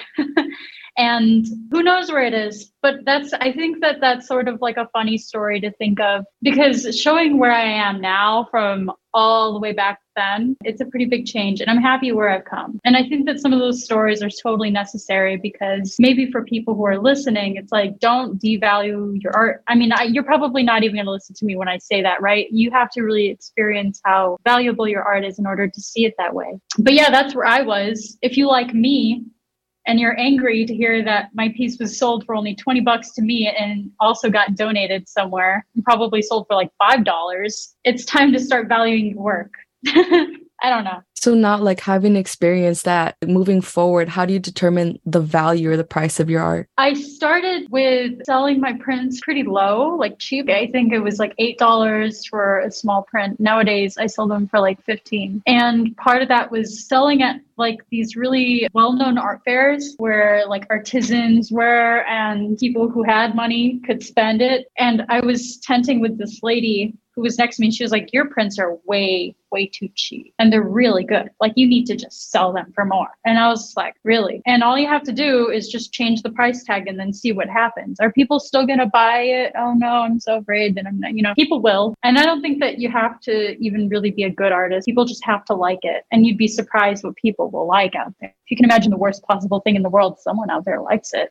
So go ahead and sell your work for so much money. It will sell. Exactly. It's all about the experimentation, just to keep moving it forward. So we've reached our final question. What motivates you to keep pursuing your passion? I like it and other people like it. And let's see. So right now I've started a new job that requires me to be such a serious person, which I really haven't done too much before. And I love jokes. I love taking things super lightly. But when it comes to like where my entire life is going to go in the future, like I think I need to be a lot more serious about this because it's going to end up being what I do and then I die. And if I really enjoy it, I have to really focus on what moves I can make to do this way more because I would like to enjoy my life, right? If I'm doing something I enjoy, then inevitably I'm enjoying my life, right? And there's a lot of time that you can spend doing things that you don't particularly care about in order to just live. So if I can think about what motivates me to keep doing it, it's because other people can learn too from what I'm doing and maybe also learn how to just do what they really enjoy. I've made a comic book called Thanks for Listening, and it was like the whole story is about how I realized I have chronic anxiety. And it's not like I'm completely over it yet. I've recognized that I have it and where it came from. And that's what the book is about. And it turns out a lot of people relate to that. And I remember in my experience of being a person who didn't know I had anxiety, who was totally alone about it, couldn't talk to anyone about it. It was just such an isolating experience. And it's so sad. And I think that if I could go back in time and give myself that book as like a love letter, like, hey, things are going to be okay. And it turns out you are not crazy. Like other people have told me that's how they feel when they read the book. So when I make work, it's for everybody else who needs it too. Because I need it for my life in order to be happy. But it turns out other people can actually really use the things that I make. And I would love for it to reach people that way. I'd love to help people feel better. Thank you so much, Zena. Thank you for being vulnerable with us and sharing your experience with art and what that means for you and to share it with people. Any final words to people who are thinking about pursuing their own passions or selling their art? I hope that there's people in your life like my teacher, Daniel Eastep, or Colin Ewald, or any of the wonderful people who have supported my art. I really hope that there's people like that in your life. But if you're just alone for a very long time, you can rely on yourself to be your friend. If you're vulnerable enough to just be kind for a moment and then make what you should and just surprise yourself with what you can do. If you guys are interested in seeing more of my work, I'm super active on Instagram at Zena Lopez Art. And I have a website, zenalopez.com, which serves as an online gallery. So you can look at all my stuff. I love the attention. Just do it. All right, what's up? So, Maru, Ariandi, and myself, Sam, pulled up last week to the Get Flea vending market, which was lots of fun. We went around and asked people about their experiences as artists and vendors. Hopefully, you enjoy listening to and learning more about the art vending community. Hi there, I'm Sam. This is Ariandi recording. Can you tell us a little bit about yourself? Hi, my name is Chelsea Mendoza. My name is Nikki Katonkin, and I run Lil Nikki Fine 69. And I run Merck's Vintage. So, can you tell us your age, pronouns, and where you're from, if you're from Chicago? I'm from Chicago, 21 years old, and I am she, her.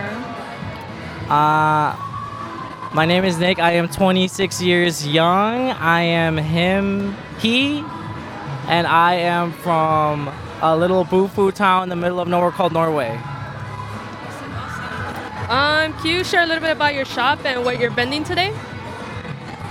I mostly sell like Y2K vintage pieces for femmes, girls, but mostly they're unisex for the most part.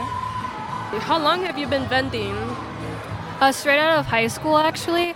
I started with my friend Kelly, and it's been about a little over 2 years now. Do you do it as a full-time job, side job, hobby? I actually do it on the side, like whenever I feel like I want to get rid of some stuff, or I don't know, whenever I can. So, yeah. My name is Sam Conklin. My pronouns are she, her. I grew up in the western suburbs of Chicago, and I'm still kind of living there now. So I'm 26, so a few years ago I graduated from Bradley University down in Peoria. I studied animation and theater, and now I am making comics and selling them at conventions. That's pretty awesome. Can you share a little bit about your shop and what you're vending today?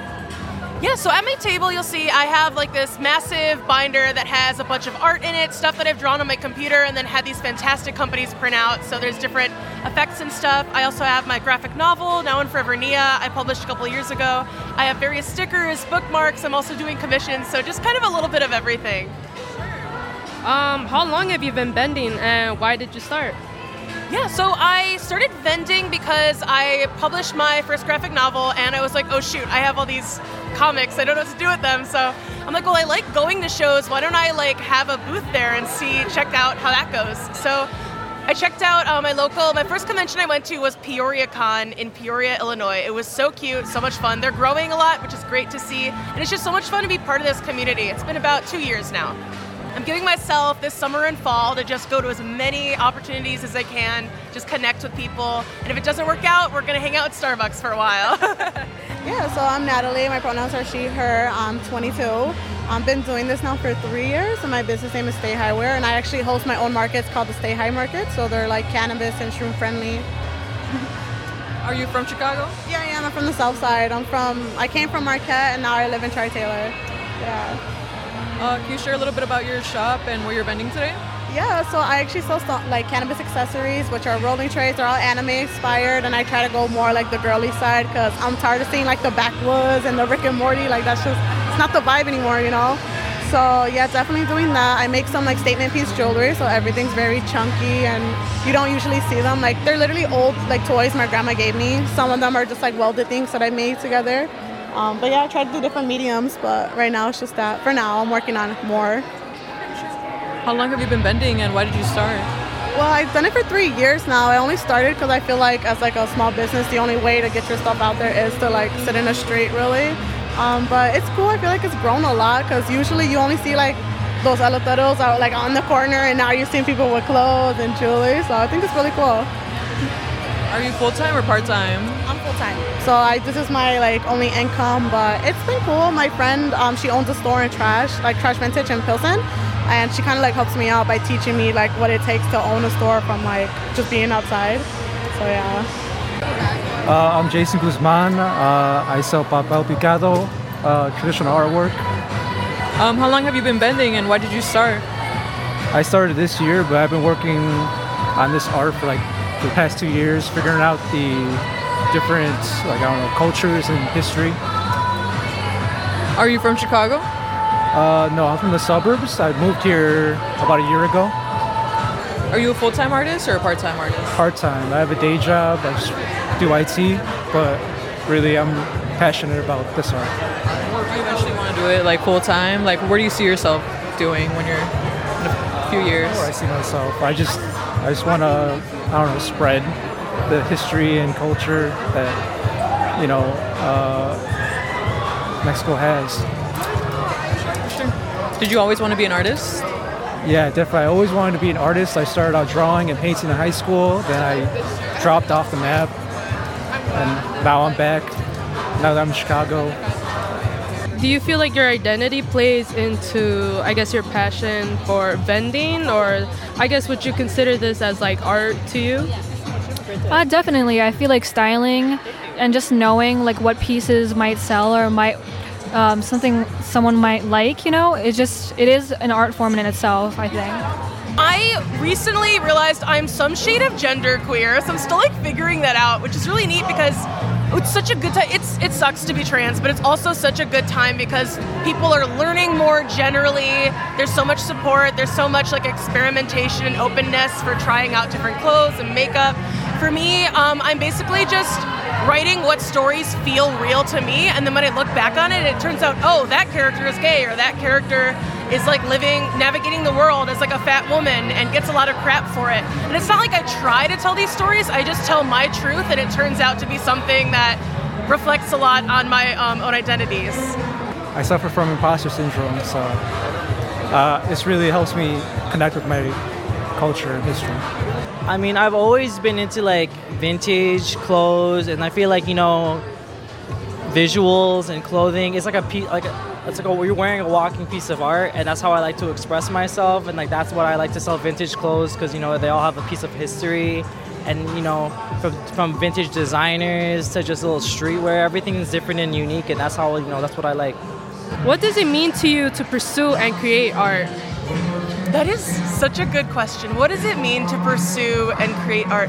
I think it's just having so many feelings that you just have to get it out in the world. I think a lot of people relate to that, where we're like artists are sensitive people. It's like we just feel so much. How do I get this feeling out of my body, because it's overwhelming? So in high school, I used to sing and write music and playing guitar and piano, and like haven't found that hasn't really like meshed with my life in college and beyond, but it's still a huge part of me. And so I found like eventually just drawing kind of worked out for me. So many people are like, oh my gosh, how do you draw so well? It's like I've drawn a lot, guys. I've drawn so much, and it's not because I sat down and I'm like, oh, I want to get better. For years I drew and it didn't look so good, but I stuck with it because I just wanted to get those feelings out and I wanted to tell these stories. I mean, honestly, I always thought, you know, vintage clothes, fashion, you know, thrift things, I always thought it was so cool. I just never thought I could make it into a career. I mean, I used to do visual merchandising in a store, and I really enjoyed doing that, but doing this, I've only been doing this for maybe like 4 or 5 months. I really just started, but like I threw myself and immersed myself like into this. I try to do as many events as I can and meet and network with all these people. And honestly, like I just love it so much. And it's like that cheesy saying, what's that say, how it goes? There it's like, if you do what you love, it's not like you're working at all. I don't even feel like I'm working. Maybe, you know, I'll be like sweating, like setting up the racks and everything. But at the end of the day, like I love it. Like it goes by so fast and it's just so fun. And it's just like, I'd rather do this than be in a little office every day or like open and close that store from like a 9 to 5. This is my type of thing that I want to do and I love and I enjoy. Definitely, it's very physical, like especially like through online shopping. It's like Depop. It's very kind of like transactional, but like seeing people face to face and seeing their faces like light up when they see like a nice top or cute like pants or skirt, like it's very like rewarding in itself at the end of the day. So it's like, oh, I helped somebody find a piece that they were looking for. So what tips would you give to somebody who's trying to start vending or develop their business? Like, don't give up. Like, I promise you, the first time you do it, maybe no one's gonna buy. People are literally going to walk by you or like question and say like things like, oh, I could have done this, I could have made it. Don't listen to them, because if they really wanted to, they would, and they're not. So just keep going. People are going to say no, but you're just talking to the wrong people. I am so full of tips. I love to help people. I'll try to keep it short. I will say, like I said before, is figuring out what you don't want to do and just cross that off your list. Just don't even worry about it. Don't feel any pressure to do something a certain way just because you saw someone else do it. I will also say there's no piece of advice that works for everyone. You're allowed to take advice, try it, and if it doesn't work, also throw that away. Just very much trimming the fat and figuring out what works for you. We're all different and we've all got different backgrounds, different opportunities. I myself am I'm very fortunate to live in the suburbs of Chicago. There's so many conventions here, both big and small. There's also, I have friends in other cities, so if you're looking, if you're an artist who's looking to get out there, just figure out like, what are your eventual goals and what are some fun ways to get there that get you really excited? Because if you're excited and passionate about your art, then you're gonna stay motivated to actually stick with it. I think for like vending with vintage clothes or starting a business with anything you're selling, honestly, like go to a couple events, talk to the people around, if there's a certain if someone's selling like a certain like piece of artwork and that's what they're selling, talk to them about it and add some tips. For me, when I was shopping at these vintage clothing events, I would literally just like talk to the vintage resellers, ask them about questions, or like, you know, just make conversations with them, you know, add them on social media, and just if I ever had any questions, they'd always help me out. And I kept shopping, and then eventually they're like, I always see you here, you have good style, why don't you just sell yourself? And I was like, I don't know. Eventually I just did it myself, and I'm never looking back. Starting a business in art takes a lot. It's a lot of time, a lot of money. It's being out there, being social, even though I'm really introverted. So I'd say just keep going at it. Can you share a memorable moment in your artistic journey where you felt your art had a significant impact on you or other people? Just a little moment. The first time I was at a vendor sale, just like a couple months back, you know, it's the first sale, and just seeing people understand it and get it. It's like, oh, this means like, I don't know, the history. It's significant. It has value. Yes, I think when I ever did my first market, which was like 3 years ago now, I didn't think people would care enough to come and waste their day to come and like at a market. Like in my head, that didn't make sense to me at the time. But like seeing the turnout and just seeing how much fun everybody was having, and people literally called off work, or people like recently people have come from New York or Canada to like come to these markets, and it's like I never realized how like stress relieving and how much fun it really could be till I started seeing it from the other side, not just as a vendor. Yeah. You guys are worldwide. That's so cool. I have such a good answer for this one. Okay, so I went to Lyons Township High School in like Western Springs, LaGrange, and like a lot of those students ended up going to College of DuPage, and College of DuPage actually happens to have an awesome yearly event. I think it's in the spring. It's called CodCon. CodCon.com, which is just very fun to say. So it's just basically a gathering of people to do like play board games for a couple days and talk about anime and all kinds of stuff. So it was one of my first events. It was so much fun. I had my booth set up there, and I'm like, hey, I draw comics just casually. There aren't a ton of comic readers out there like that you'll meet just on the street, but there are millions of people like constantly like reading webcomics. So I have a couple series on Webtoon, and when I connect with someone on Webtoon, we both get excited because it's like, oh, I found another one. And so these two young women, I think they might have been in high school or something. These two people came up to me, and we were talking, and they said, oh, you're on Webtoon. They got so excited about it. I'm like, yeah. We talked a little bit. They were so sweet. As they were walking away, they were like looking at each other so giddy, and they said, we met a real Webtoon artist. And I wanted to melt. I wanted to cry because I'm like, I've made it. I'm not on Netflix. I don't have a series on Amazon Prime, whatever. To them, I'm famous, and that means the world to me. Do you feel pressured to make or vend items that are favorable to the demands of the market versus following your own artistic vision? I feel it right now. I'm not selling anything right now. But yeah, I try to force papel picado. I see it as so much more than just simple tissue paper and novelty items. I do sell some horror art, movie art, just to actually sell something. How do you find yourself like keep going like when an event doesn't go as you planned? Like, just having that passion. You know, I really want to bring forth Mexican history, like authentic, traditional artwork. A real inspiration for me is this artist called Beatrice Vasquez, and she's in Indianapolis, and she does these ginormous ones, like 4 by 8 foot, and she's a real inspiration to me. It's being out here even though nobody's buying, and it's just pushing through.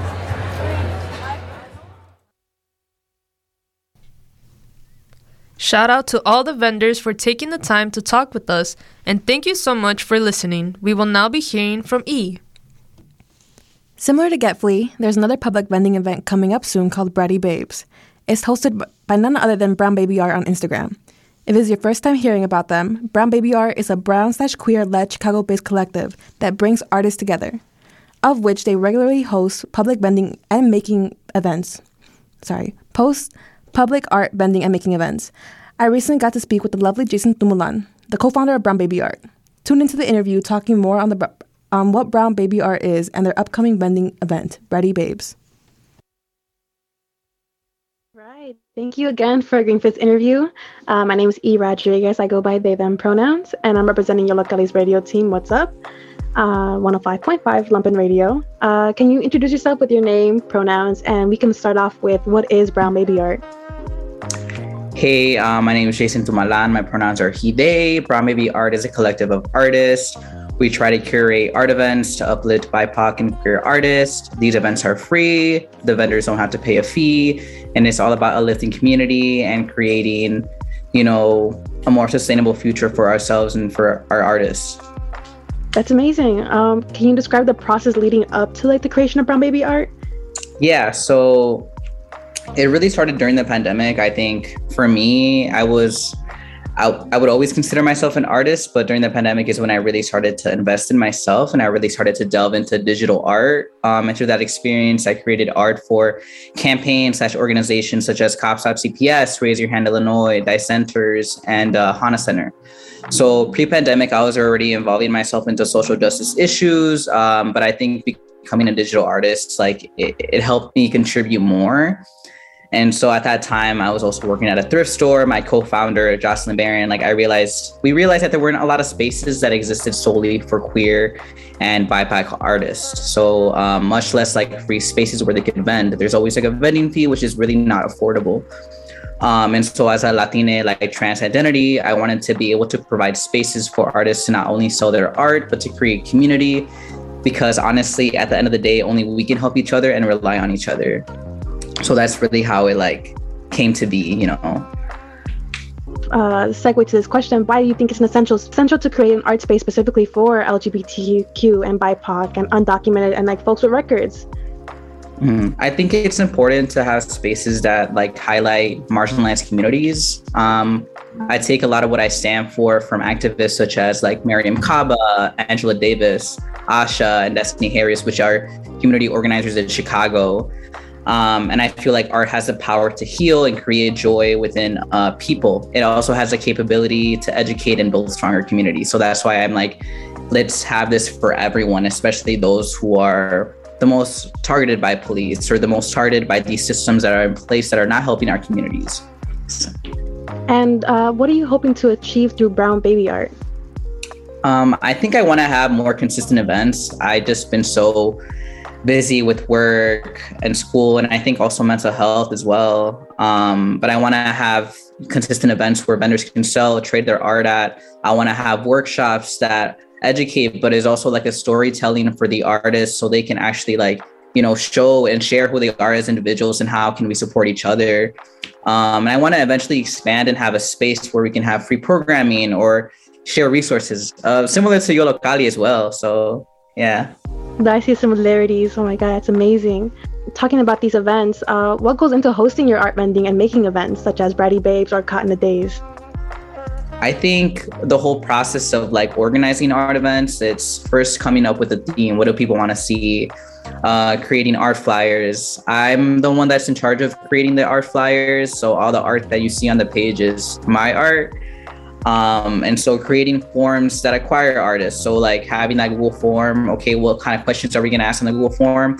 I think one of the major ones is also asking, what communities do you come from? Because we try to reach out to those people who are the most marginalized.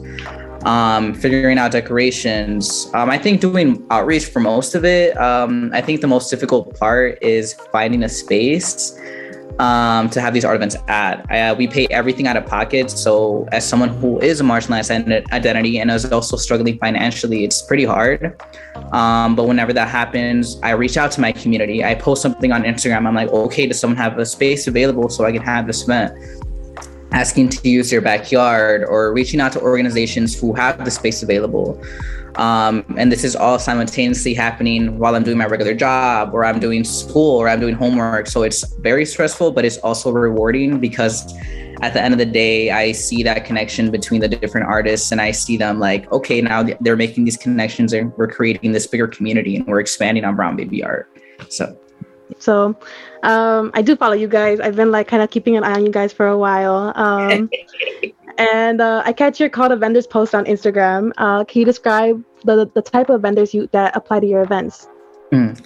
Well, I think we get all types of vendors, to be honest. A lot of them are self-taught. And I think I say we have like a half and half batch of experienced vendors and vendors who are new to the scene. And then whenever we're looking through the vendor list, we want to ensure that, we also include new vendors. Our main focus at the end of the day is getting those vendors that are the most marginalized. So that's how we majorly like pick. We're just like, okay, well, who's the most marginalized and have they vended at one of our events before? All right, and you say that you have like a half and half batch of like experienced and new. Is there any advice you have for vendors who are looking to sell at your events? I think honestly, just be yourself, and have fun, know your worth. I've come across a lot of like vendors, and myself included, to be honest, who lowball themselves in their prices. And although yes, we want to make our art cheap so everyone can buy it, that's not sustainable to us. So know your worth, make sure you put prices on where you're gonna benefit. At the end of the day, those vending spaces are for you to benefit. So you need to, figure out your pricing so you can get some profit back. And, I need to do the same thing, but it's I am always down to trade. So that's I feel like that's also a currency as well, because you're creating that connection, that community, with trading art. That's so amazing. It's like a lot of community and networking at your events. And is there any advice you have for folks who want to do similar work in uplifting artists and with events like yours? Honestly, I think it's just about getting a group together and just doing it, being organized and assigning each other tasks, but also holding one another accountable. Okay, well, you need to do that task or else, we're not going to get the work done. So I think also social media influence is a big one. I mainly use social media as a means to boost our events. But I think I also want to expand on that and give out flyers. I think that's another good form of creating that connection with someone else where they can come in and show up at our events. Really think about what kind of collective you want to create. You have to set a community agreements and really reflect on why you want to do this work and why is it important to you. I think that's a really big one. Why do you want to get into this work in the first place? That's beautiful. And you kind of touched this in the first question, but what is the future for Brown Baby art? What events or goals are you thinking of? I want to expand on the Brown Baby art community, seek funding for upcoming events, possibly apply to grants, and start collaborating with individual artists to host workshops. And then we also have a film coming up. So I'm working with one of my friends on this film, which is about it's a documentary on queer artists and activists in Chicago, which should be coming out sometime soon, either this year or early next year.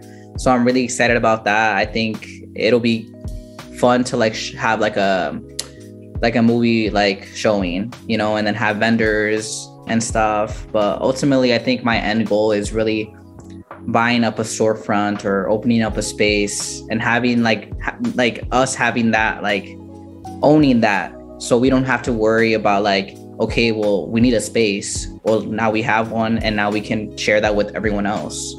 So I think that's my end goal. No, that's amazing. And talking more about the movie, what's the movie called? And who is there someone a account that we could follow for this? The movie is called For Us. I'm working on a flyer right now, but honestly, it should be on my personal, updates and stuff should be on my personal about the film. But we're probably gonna start boosting it because there's gonna be an exhibit soon in the fall. I'd say just watch out on my Instagram, my personal Instagram, which is Jason Tumalan, my first and last name. Well, thank you. I think that is it for this interview. Thank you again for your time. And is there any last thoughts before we wrap up? I just thank you. I appreciate you. I'm honored to be, interviewed. But I'm glad that you guys reached out to me. The work that you guys are doing is awesome as well. Oh my God, that's really sweet. Especially because, again, I've been eyeing your account forever. I've been trying to go, but hopefully I can catch your next event, which, Keith, care to talk about that? Bratty Babes? Yeah, Bratty Babes, August 12th. How did I forget? So right now we're looking into an indoor space, It's going to be Brad Steen, Come in Your Cutest Clothes, please. Like, I'm so excited. But yeah, just watch out for more like information and then location update on the Brown Baby Art page. Just to like get like a general basis, what is Brown Baby Art? Like what can we expect to see when we're there? Sorry, Bratty Babe. A ton of artists. There's going to be print, there's going to be crocheted items, there's going to be like clothes, recycled clothes, made clothes. There's someone going to be selling nails. Like, what are those called? Like you know what I mean? Like acrylic nails? Yeah, like sets. I really hope, like, I'm so excited. Like, it's going to be such a good day. Oh my God, I can't wait. I think that is it for the interview. Again, thank you again for agreeing. It was lovely to have you here. Thank you again, Jason, for your time. Just to repeat, Brown Baby Art on Instagram is hosting their second annual Bratty Babes event on August 12th. Maybe you'll find me there. With all that being said, we've reached the end of What's Up, Humanz in the Chicago art scene. Woohoo! We learned a lot about the hierarchies of art and how art forms like street art are perceived or criminalized based on instilled beliefs. We also got to listen firsthand about the experiences of artists who have grown up teaching themselves everything they know, and artists who have decided to continue their artistic learning further by going to a post-secondary school. And we also got to listen to some super cool Chicago vendors. They shared with us some behind the scenes of what it's like to sell and live off your art in Chicago. Thank you for listening to What's Up on WLPN LP Lumpen Radio 105.5 FM Chicago, broadcasting live from Studio A. My name is Eileen, joined by Araceli, Maru, E, Sam, and Ariandi. From all of us, thank you for tuning in. Go create some art and have a lovely day. And that's the conclusion of our program.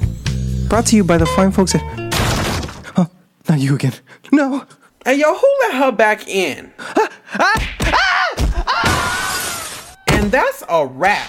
We hope you enjoyed whatever it is you just heard, heartwarming interviews, tear-jerking stories, magnificent music, and the sound of our voices. Because God knows that this is the best content on the airwaves. Don't forget to follow YOLO on all their social medias at Yollocalli. And you can find all our audio content on SoundCloud, Mixcloud, and Apple Podcasts. We bougie like that. Well, that's it. Bye. See you next Saturday from 12 to 2 p.m. for another episode of